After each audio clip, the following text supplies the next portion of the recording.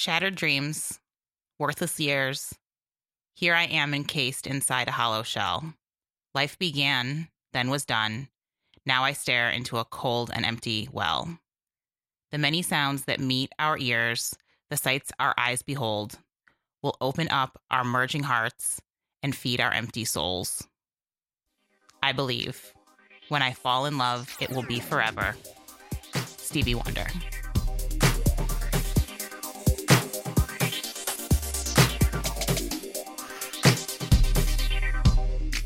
Hey, hi, and hello. Welcome to Creative Forever, the podcast dedicated to keeping you forever inspired, forever motivated, forever creative, and forever you. I am your host, Janet, a.k.a. JM, a.k.a. the voice inside your head, a.k.a. your biggest fan. And together, we're going to get some creative shit done. Okay, today is a special day. If you noticed, the lyric reading, song reading thing we do at the top was not me. That was my wife, Kate, because today she is our guest. We're doing a little something I'm going to call Married Forever. Is that cheesy? Not at all. I don't care if it's cheesy. I want to do it. So, hi, Kate. Hi, Janet. How you doing? I'm great. Awesome. So Kate is here today because we are doing something special. We're going to talk about adaptation. And we're going to talk about adaptation, I guess, on the ground, in the field, sort of by talking about something that has been adapted. In this case, we're going to talk about the book, High Fidelity, which is also a movie, High Fidelity, which is also a TV series on Hulu called High Fidelity. This book has been out since 1995. The movie has been out since 2000, and you can literally binge watch all the episodes on Hulu in like 2 nights. So if you don't want to be spoiled, just save this episode for later and come back to us once you've checked out 1 or 2 or all 3 versions of this story. But if you can only do 1, just watch the show on Hulu. If you decide to do 2, I guess add the movie in the mix. The book is from 1995, and it feels like you're reading a book from 1995. So it doesn't have to be top of your list. We'll talk about the book here, but yes, there will be spoilers. So spoiler alert, if you don't want to be spoiled, please stop listening. Come back once you've seen the show on Hulu.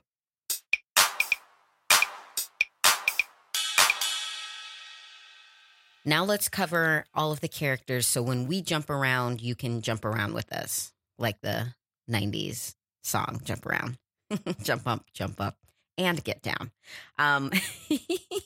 Okay.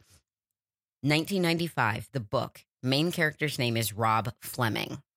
The story is set in London for the book. The movie in 2000, Rob Gordon is our main character. So still Rob, just last name change.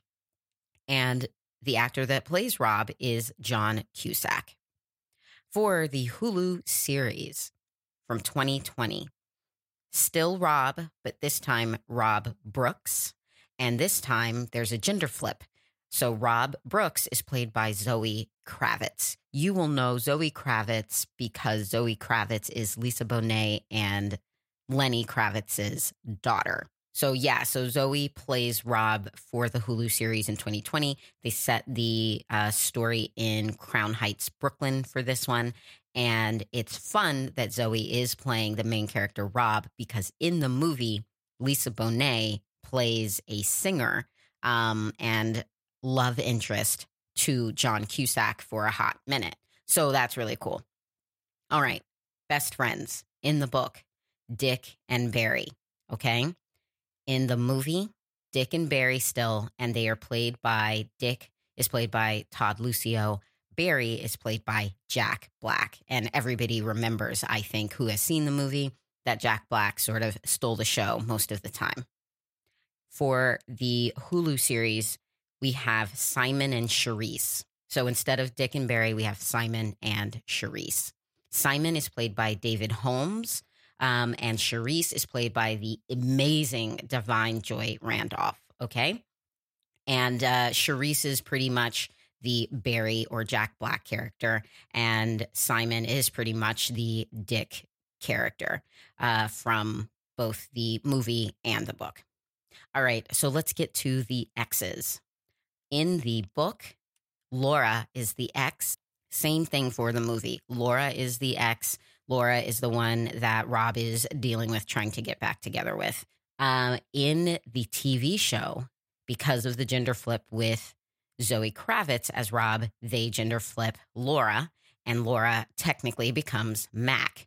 Okay, so Mac is the ex and Laura is the ex. All right, from there, the extra person we want to mention is Clyde. Clyde is a love interest for the Rob in the Hulu series. Clyde did not exist in the movie or the book, is an addition to the TV show, a welcome addition to the TV show, and we will talk more about Clyde later on. We're going to start by reading the synopsis on the back of the book. It reads as such. Do you know your desert island all-time top 5 most memorable split-ups? Rob does. He keeps a list, in fact. But Laura isn't even on it, even though she's just become his latest ex. He's got his life back, you see. He can just do what he wants when he wants, like listen to whatever music he likes, look up the girls who are on his list, and generally behave as if Laura never mattered. But Rob finds he can't move on. He's stuck in a really deep groove, and it's called Laura.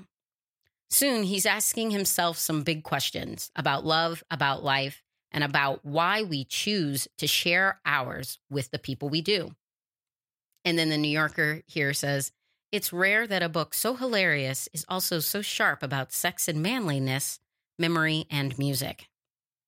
That definitely came from 1995. Can I just ask, like, without getting into anything, how do you even feel about hearing that? Gets to pretend like she doesn't even matter.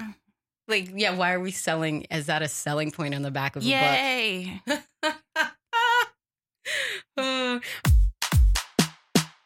So I talked about this before. I don't like it when they tell you everything that's going to happen in a book or in something. I think trailers are too descriptive. Like, I think this could have just been on the back of the book or even the movie. Do you know what your desert island all-time top 5 most memorable split-ups are? Rob does. He keeps a list, in fact, and then just kind of cut it like that. Just get to the point that he's broken up with his ex and he's sad and leave it. Do you typically make it through the entire back of a book when you're reading it before you've read a book? No. So Same as trailers. Yeah. So yes, you know this. I don't want to watch a whole trailer. Okay, we got it. Yeah, we got it. Like I was sold 2 seconds in. That's why I'm fine showing up to movies when they start, because I don't need to watch 6 mini movies before that. And I don't really read the backs of books. Like, I'm a book reader, but I don't show up at a bookstore not knowing what I'm getting. Yeah. You? I mean, I don't go to the bookstore and like browse. If I was going there, I would know what I was going there for, because I was already aware of the fact that I wanted to go get some book. But I mean, I think that if that was like part of something I did, yeah. You would read the back. Yeah, the whole back and watch the whole trailer. Ugh. And forget it by the time. Oh, right. Before to see it again. No, I'll be like, I've already seen this. Haven't I already seen this? Oh, I just saw the trailer. I just made it through all of the whole trailer this morning for Jordan Peele's new movie before I realized, I've seen this trailer. Stop it. Yeah. Which movie? I think it comes out in June. The actual movie. You don't know what it's called? A horror movie? Of course. Looks very scary. I don't think you're going to be It's all right. I heart Jordan Peele, but, I let you tell me about those stories. Candyman. Oh, fuck no. Never, ever. All right, Kate. So tell me, how many times have you experienced this story in either book, TV, movie form? As Blanche Devereaux says, many, many times. Many, many times. So in college, Bard College did not believe in cable television in being piped into the dorms. And so we had VHS tapes. They were cheap? No, it was much more like part of the culture. Oh, okay. A little up their own asses, but like I do kind of love them for it. Mm-hmm. You didn't come to college to watch TV. To sit in your dorm and watch television. Got it. Yeah. Get out there and, Bard, a place to think. Oh, God. I mean, that's the line. Oh, man. So we had a relatively small selection of VHS tapes and a cycle of movies that we watched regularly, and High Fidelity was one of them, as was Grosse Point Blank. So I don't know why John Cusack was so heavily featured in the rotation, but So then, like hundreds of times. like tens of times, fives of times. Sure. Yeah. And so I've seen the movie many times in college. I know and remember it from then. So like when we watched it recently, like this week, there were no surprises. It just is exactly as I remember it being. And I was very excited to hear that Hulu made the series. We watched it last week, and I read the book last week also. So series one time, book one time, movie whole bunch of times. Yeah. What about you? I'm the opposite. So series I've watched twice. I mean, I guess not the opposite, but the movie, I think that was the second time I saw it. I remember seeing it in 2000. I don't know if it was on VHS or in a theater. And then I watched it with you last week. And it wasn't that clear. Like, I remembered that, like, Lisa Bonet was in it. I remembered, like, it was the Record Store movie. The book, one time, I will not be reading the book again. Me neither. You've seen the movie so many times. Well, I mean, I guess I can ask this about the whole story, the story in general. What do you think the themes are for the story in general? Yeah. Heartbreak, personal growth, music and music culture, communicating with music, and nostalgia. Yeah. I didn't have nostalgia. I had heartbreak as a theme, selfishness as a theme. For sure. Relationship pressure, like the outside and the inside forces, like outside of you, everybody is asking, when are you going to get married? When are you having kids? Or like throwing their relationships in your face kind of in a weird way. And then within the internal turmoil is like, I'm not worthy because I haven't done these sort of milestone relationship things. So just like the relationship pressure just seems to be a theme in all three of them for me growing up, but that kind of ties to the selfishness thing and the dangers of settling. So let me explain this. The book may have thought it was very romantic how it ended. Like, oh, they found their way back to each other. I was horrified. I feel like both of those people shouldn't be together. It felt like cautionary tale. When I read the book, I was like, this is a cautionary tale about settling and the dangers of settling. And when we watched the movie, because we watched the movie before we read the book, when it ended, I was like, they're terrible for each other. Like, I don't even know what's going on here. And then the book sort of made me feel that way.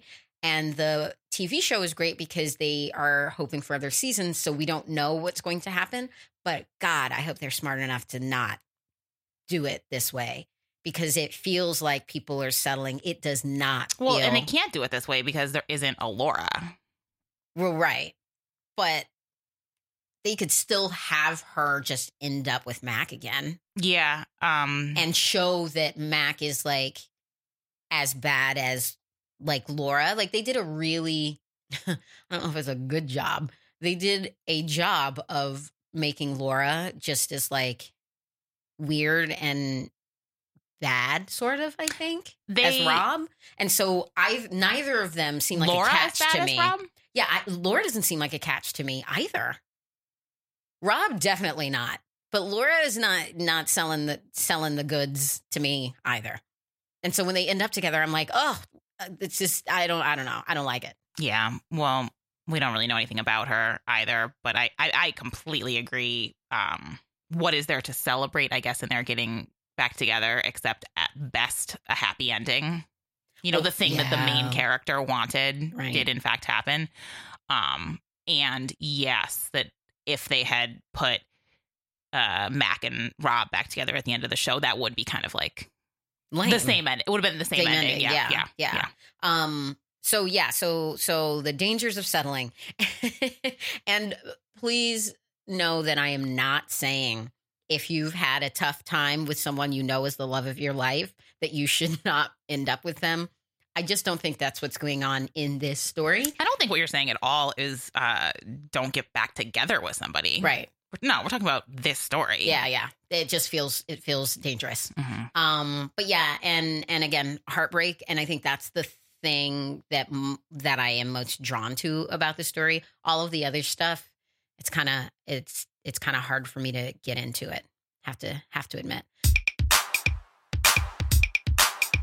After you saw the last frame of the movie, what were your immediate thoughts and feelings? I thought the ending of the movie was super sweet. I was also really into romantic comedies, always rooting for everybody to get back together. And it ends with him making the mixtape for Laura. The art of making a great compilation tape, like breaking up, I guess he's still talking about breaking up, is hard to do and takes ages longer than it might seem. You got to start it off with a killer to grab attention, blah, blah, blah. He wanted to make it full of stuff to make Laura happy. Right. And for the first time, he could sort of see how it was done. Right, because he was now making a mixtape for her instead of a mixtape telling her what she should like. Yeah, and then it's cut to Stevie Wonder. Mm-hmm. Right. And you leave all happy and mushy. That is how I remember the ending. Which is so funny because we specifically picked the Stevie Wonder song at the top of the show today for this because that's the end of the movie and that's the end of the TV show series, season 1. And it's like happy and poppy, but it's what are they actually saying? It's like depressing and scary. And the next line that we didn't read was, I believe when I fall in love, this time it will be forever, which I'm sure Stevie meant like this time with you, the new person. But it like for Rob and Laura, it's like their third unlike time. The other time. Yeah. this time we got it. Yeah, no, that's a peppy song, but if you just read the lyrics, it's scary and depressing. How did you feel at the end of the book? So I had a pretty technical response to the end of the book, to be perfectly honest. Okay. So so it ends in different scenes. So it ends with the same idea, but in different scenes. So in the end of the book, Rob and Laura are still at the show. She thumbs up him while he's DJing to indicate that she likes a song that he's playing. Right. And so that puts it in his mind, oh, I should make a mixed tape for Laura, but he is not actually making the mixtape for her. In the end of the movie, he is actually making it. And also at the end of the movie, he does the thing where he explains the art of making it, which I think is the movie understanding the significance of Rob's growth in a way that the book does not understand that. Ooh, that's deep. Okay. Because they do, in fact, put the exact same description of how to make a mixtape from Rob, but in the middle of the book. And they put it attached to the one that he's doing for Laura in the movie. And he's actually doing it. And also there's a line at the end full of stuff she has heard of, full of stuff she'd play. And saying because she's heard of it or would play it is not the same as saying that she actually likes it. Yeah. And tonight, for the first time, I can sort of see how it's done. Oh, Jesus. So it's just still incredibly non-committal. Right. And not Male even necessarily, 90s syndrome. it's not even necessarily happening. He's just kind of thinking about it in a maybe I'd do it, and I sort of could see how it could be done while I'm DJing a set. Right. So I don't know. I can see it was very, very interesting to see how they took the original source material and made choices with it. Yeah. For both of the adaptations. Okay, so I want to hear more about Clyde and Mac. We agree that the movie is pretty much a name for name version of the book, right? Other than changing Marie LaSalle to Marie DeSalle. Right. What was wrong with LaSalle, I wonder? I don't know. I'm curious what the conversation was about that. So, but then in the Hulu version, you have versions of the people, right? So like Simon is Dick, Charisse is Barry. But then after you go down the list like that, the next main character is Laura. Right. The ex. Laura, the ex. Right. But there is no Clyde at all in the book or movie. That's a new character. So I would say for sure Mac is Laura, but not completely, because Laura and Rob break up at the beginning of the book movie, but they broke up a year ago when the show starts. And I would also argue that the plot of the movie / book is watching them break up, watching him obsess about her, and then watching them get back together. And you know that that's what's going to happen. Right. Whereas Hulu version, you don't actually know who you're rooting for. You actually have two people, and you kind of think, oh, it's going to be Mac. Right. But it's not. They broke up a year ago. He is engaged. And yes, there was one kiss, but like there is actually nothing. And she reveals that she cheated on the night they got engaged. Exactly. Now a year later. So that is new information for him. Like there's really no logical reason to think they're getting back together. Right. And then that coupled with the addition of the specific question that John Cusack, Rob, asks Laura, what % chance do you think we have of getting back together? And she says 9. Hulu version, their last text message was the same question. Do we have a chance of getting back together? What %? And he writes 9. That's coming from Clyde. Right. It's not Mac. Yeah. So that is a Laura move being done by Clyde. I loved the ending of the Hulu series because of the 9%. That was brilliant. TV shows in general just give you so much more to do because they last longer. They're more digestible because you do them in like half hours or hours or whatever. So like it's easier to explore something because you're going to explore it for an hour and then give people a break. The movie left out parts that they had to leave out. I'm sure we'll talk about that later. But everything that it did do was just like a train blowing through the station kind of thing.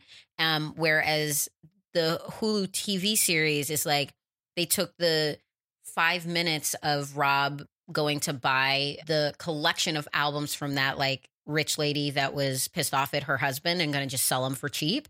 They turned that into a whole episode and really like delved into that and explored some other ideas in a way that the movie, is it even in the movie? No, they dropped it. No, it isn't. They filmed it. I read this. They filmed it and decided they needed to cut the movie down and then they just dropped it out. So it like wasn't even important enough. Whatever they had on tape, they weren't impressed enough by it to keep it. And then in the book, it's just like a couple pages and it's done. But I learned so much about Clyde and cared about him a little more after that episode. And about Rob. Yeah, and about Rob. But I kind of get that like Rob is the person that's going to not do something that would benefit them in the name of music. So I kind of like was frustrated by that, but got it. But Clyde, I kind of sort of came around to. At first I was like, oh, this dopey dope guy, who cares? And at the end of that episode, I was like, oh, okay, no, he's a good guy. Like he's interesting. I could see more of it. And then that ties to the 9% being him and not Mac, because it's like, oh, Clyde's going to stay on this show. He's going to be in season 2. That's cool. You know what I didn't like about the TV show? Because I loved the TV show. Loved it. But the only thing I didn't like, and this is sort of just like a maybe notes for season 2. Hello, hint, hint. That they did not give Charisse, played by Divine Joy Randolph. They did not give Charisse her own episode. So they gave Simon his own episode. Obviously, Rob is the star of the show, but Charisse didn't get her own episode. And that they did make it clear that Charisse is dealing with her own like love / heartbreak / making peace with kind of thing, except that hers is being a musician. So like Rob and Simon are dealing with their love / heartbreak / making peace with being in or out of a relationship. But for Charisse, it's about the musician. Like being a musician is her Mac. That's her coffee shop boy. And I don't like that she didn't get the opportunity to like be angsty or to be overly thoughtful about that. So I want that in season 2. Like I want to see her top 5 like heartbreaks, even if it's like about being a musician and has nothing to do with a partner. Or I want to see something about her lost loves. Like they sort of didn't do that with her at all. I did not like that Rob was still wearing the same coffee-stained shirt that the bike messenger spilled on her the day before, the morning after she and Clyde hooked up for the first time. You did not like it. No. On the TV show. We're talking about the TV. Yeah. Yeah. And, like, she's in her own house the next morning. Like, why can't she just put on a different T-shirt? Wait, why did that bother you so much? You just had to sit through the date with the coffee stain there. And, like, right you before notice you it. got the reveal of why. Yeah, and that's like why is she so messy right now? and then they give you the why that had happened on the way to the date.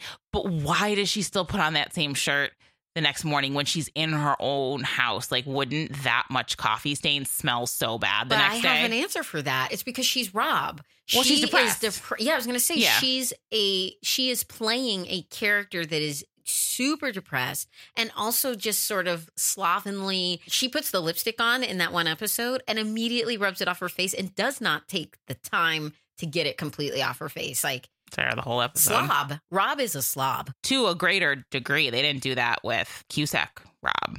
Oh, well, I think they just assumed he was a slob. They have to show you, especially with Pretty Women, have to show you slob. Pretty Women, they have to show you that she's smart. Put those glasses on her. Otherwise, we're not going to know. All right. What do you love about this book? Anything? I mean, I didn't not enjoy reading it. Okay. But nothing that you stood out that you loved about the actual book. Yeah. No. Okay. Well, I mean, what did you enjoy about the book? I really loved that some of the lines and some of the sort of thought-provoking statements that were made throughout the book. I mean, they were very lightly peppered through all of the other stuff that I feel is problematic. But the idea that sentimental music takes you backwards and forward at the same time, just like what nostalgia is, like that's a perfect way to describe nostalgia, and certainly a perfect way to describe nostalgia and how nostalgia is evoked with music, something that takes you forward as well as takes you backwards. I think that that's a wonderful thing to just sit and think about. And I love that I came across that sentence. It's not that Nick Hornby invented that idea. It's just the truth that he presented here where I wasn't looking for something so deep. And I really enjoyed that part. I also, in the same way, really loved when he brought up the idea about music that belongs to you. Like if a song that belongs to you and your partner, and then you have a breakup or something happens, and then it's hard to hear that song. It's hard to be a part of that song or musician or artists again. And that there are some songs that belong just to you. And that is something that I have always thought about. Like, you have to be very particular about what music you try to share with other people, because other people can fuck it up. And I just really love that he brought that up, because it's just so true. And again, just I wasn't expecting to get such a deep little reminder about something that I care about in that way in this book. And I did. And I just really, really love that, because it just gets my brain going in a fun way. Do you feel like there are particular songs or artists that you specifically have that don't belong to anybody? Can you share them on a podcast? Because that would be revealing. Yeah, I mean, I have no problem sharing that. So I have a deep, deep love for 90s R&B music by male artists. I'm talking about your Jodeci's, your The Boys back in the 80s, Usher when he first started out, Jason Weaver, After 7, Mint Condition. I love you very, very much, but I'm never trying to experience Mint Condition with you because it's mine and I know it's mine. There's something very safe about that music. I can always go to it. It will never let me down. Even Ani DeFranco sometimes. I really like Ani DeFranco. But sometimes I'm like, no, this reminds me of too much bad shit. I just can't do it. And there's so much Ani DeFranco to think that I've lost a whole artist because of bad shit. Ani. Oh, am I saying it wrong? Yes. Are you freaking out over there? I've thought it before. Because I say it all the time. No, we don't talk about Ani DeFranco very much. But when I do, I say Ani DeFranco. Wait, what was the word I said the other day? And you were like, oh, photography. Okay, guys. So Kate. It started with a different one. Well, I was saying to you that I say, instead of pretend, I say pretend. If I'm just talking and not thinking, I will say pretend. And that is fucking problematic. I'm a writer. What's my problem? So I was sharing with you that I have said pretend on this podcast like 6 times, and there's nothing I can do about it except try not to say pretend and say pretend. And you were like, you also say photography. yeah.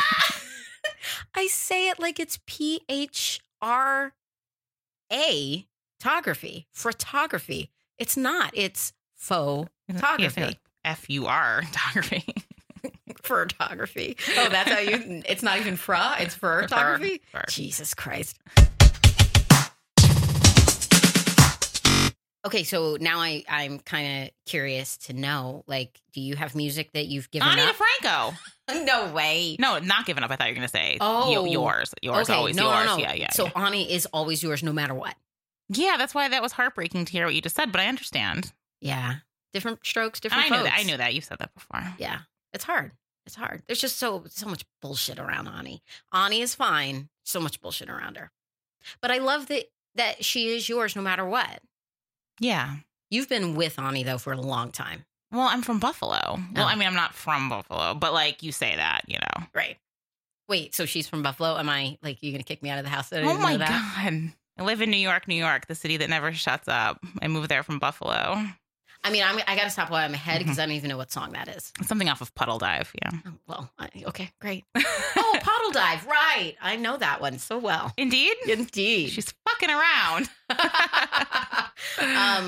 Anybody else that is just yours? Sarah McLachlan, Simon and Garfunkel, Ani DeFranco. Right. Yeah, no one can take like Anita Baker from me either.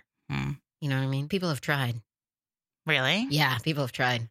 How so? Shit talking.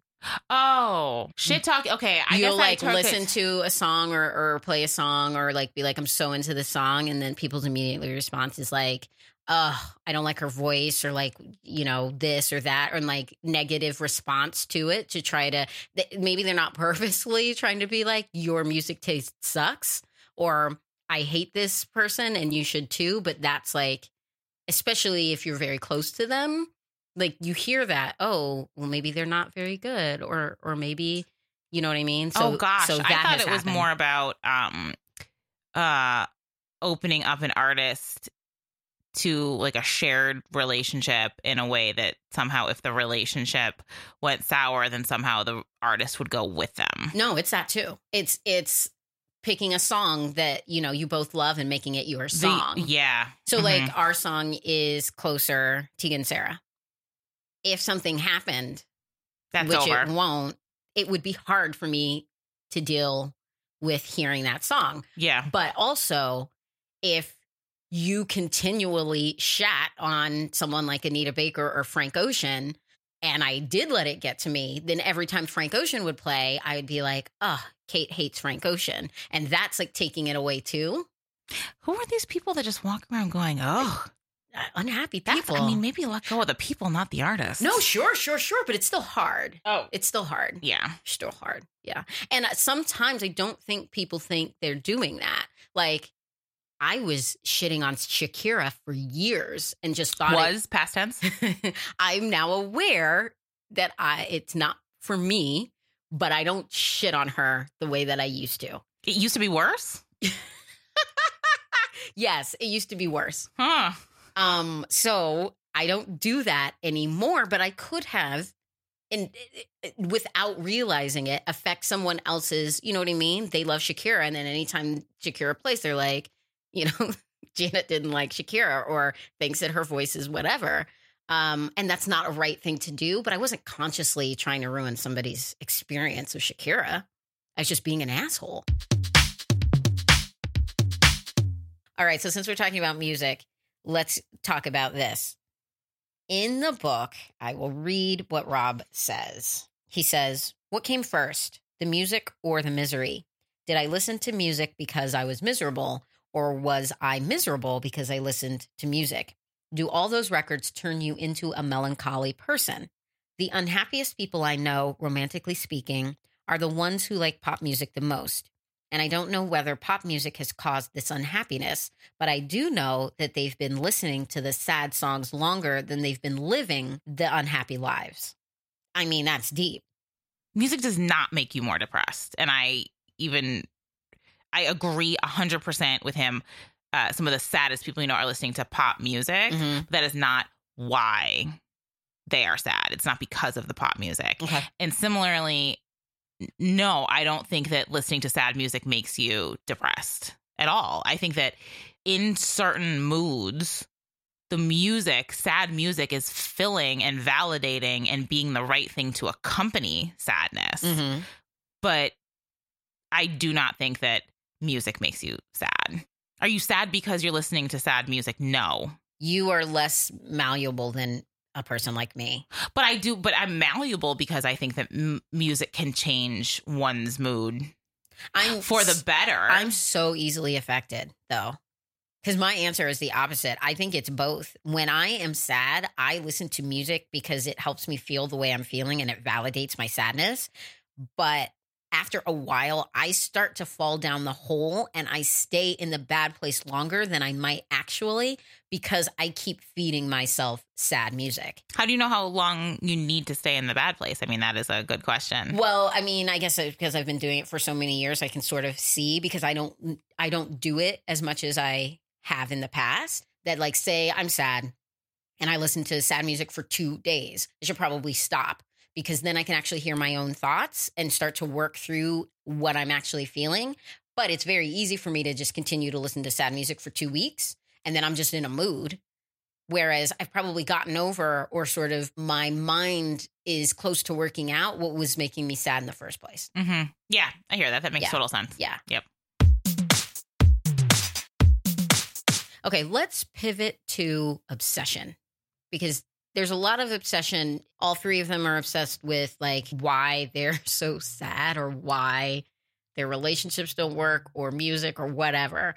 Is there anything that you could obsess about for the rest of your life? And I mean, you have to choose only one thing to obsess about for the rest of your life. Why my so-called life couldn't get a season 2. That is so specific. You literally could be obsessed with that for the rest of your life. It bothers me a lot. Really? But I mean, I don't think that's what you mean by obsess about, because there's nothing to be done about that. It was right. But I like 25 years ago. But I like the answer. Yeah. I would obsess about tech. No surprise there. What do you mean if you could obsess about one thing for the rest of your life? Like Rob, how he's obsessing about. Yeah, like spoiler alert, I feel like he's not going to stay happy, or she's not going to stay happy. I think for the rest of their lives are going to be obsessed with being good enough. What is the definition of obsess? Mm-hmm. I mean, I feel it. Mm-hmm. You have to look it up. I mean, I could obsess about what I'm going to cook or eat next for the rest of your life. Okay. Perfecting my mousse recipe. I don't even have a mousse recipe. Do you? Please make it. I don't even have one. No. Oh, you don't have one? No, that terrible chocolate hummus that I tried to make, if anything, tasted like some imitation mousse, but that hummus was terrible. Yeah. Yeah. Molly never mentioned it again. No? No. Well, I mean, spoiler alert, if you're listening, Molly, she used cocoa powder that expired in 2017. I didn't tell her that. Well, I just did. So if you had to pick your favorite version of this story, which one would you pick? I mean, I just wouldn't respect somebody who didn't pick the Hulu version. Burn, listeners. You know what I mean? Like, yeah, no, there's nobody who could have liked it more than me, like, 20 years ago. Right. Because I can talk about all this. Fan. And I was a fan 20 years ago. Mm-hmm. It was painful to watch this time with you. I mean, he literally says that women's breasts were objects that were taken from men and they were trying to reclaim what's rightfully theirs. Yeah, it's rough. But if you are the type of dude, let's just say it, who's gonna stand your ground that the movie or the book is better. then we're just not on the same page. I hope you enjoyed us sort of just talking about the book, the movie, the TV show, the movie, the TV show, the book, the TV show, the movie.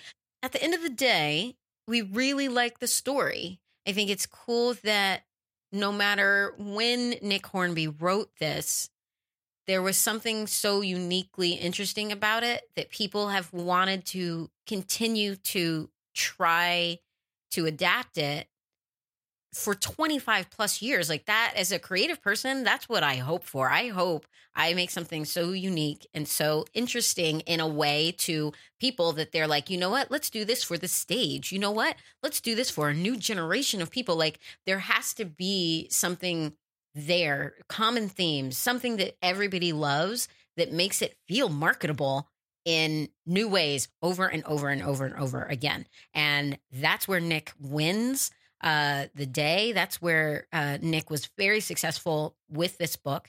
And I think it's really cool. And that's what I hope for as a creative person. And it can be done. People are doing it. Alice Walker is someone that has a book, The Color Purple, that became a movie, a musical. It's going to become a movie musical very soon, apparently. Let's think of Toni Morrison, Beloved, right? Brokeback Mountain. Not many people know this, but Brokeback Mountain was a short story.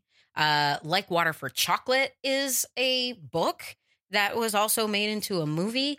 There's so many things. What's on Netflix right now? All the Boys I've Loved Before. Mm-hmm. Jenny Han, I believe is her name. That is a book. Adaptation is a thing. It's a good thing. We want more of it. I know people are kind of sick of things being remade. But when you think about it as like, this was so great that people want to see it again in a new way, I would be interested in High Fidelity another 20 years from now. Mm-hmm. That could be cool. This has been a pleasure. Oh, Did you have fun? Yeah. Okay, good. Yeah. Yeah. I love you. Thanks for having me. I love you too. Okay, we're going to go. Thanks for listening. We're on social media, Twitter and Instagram at creative, 4 EVR.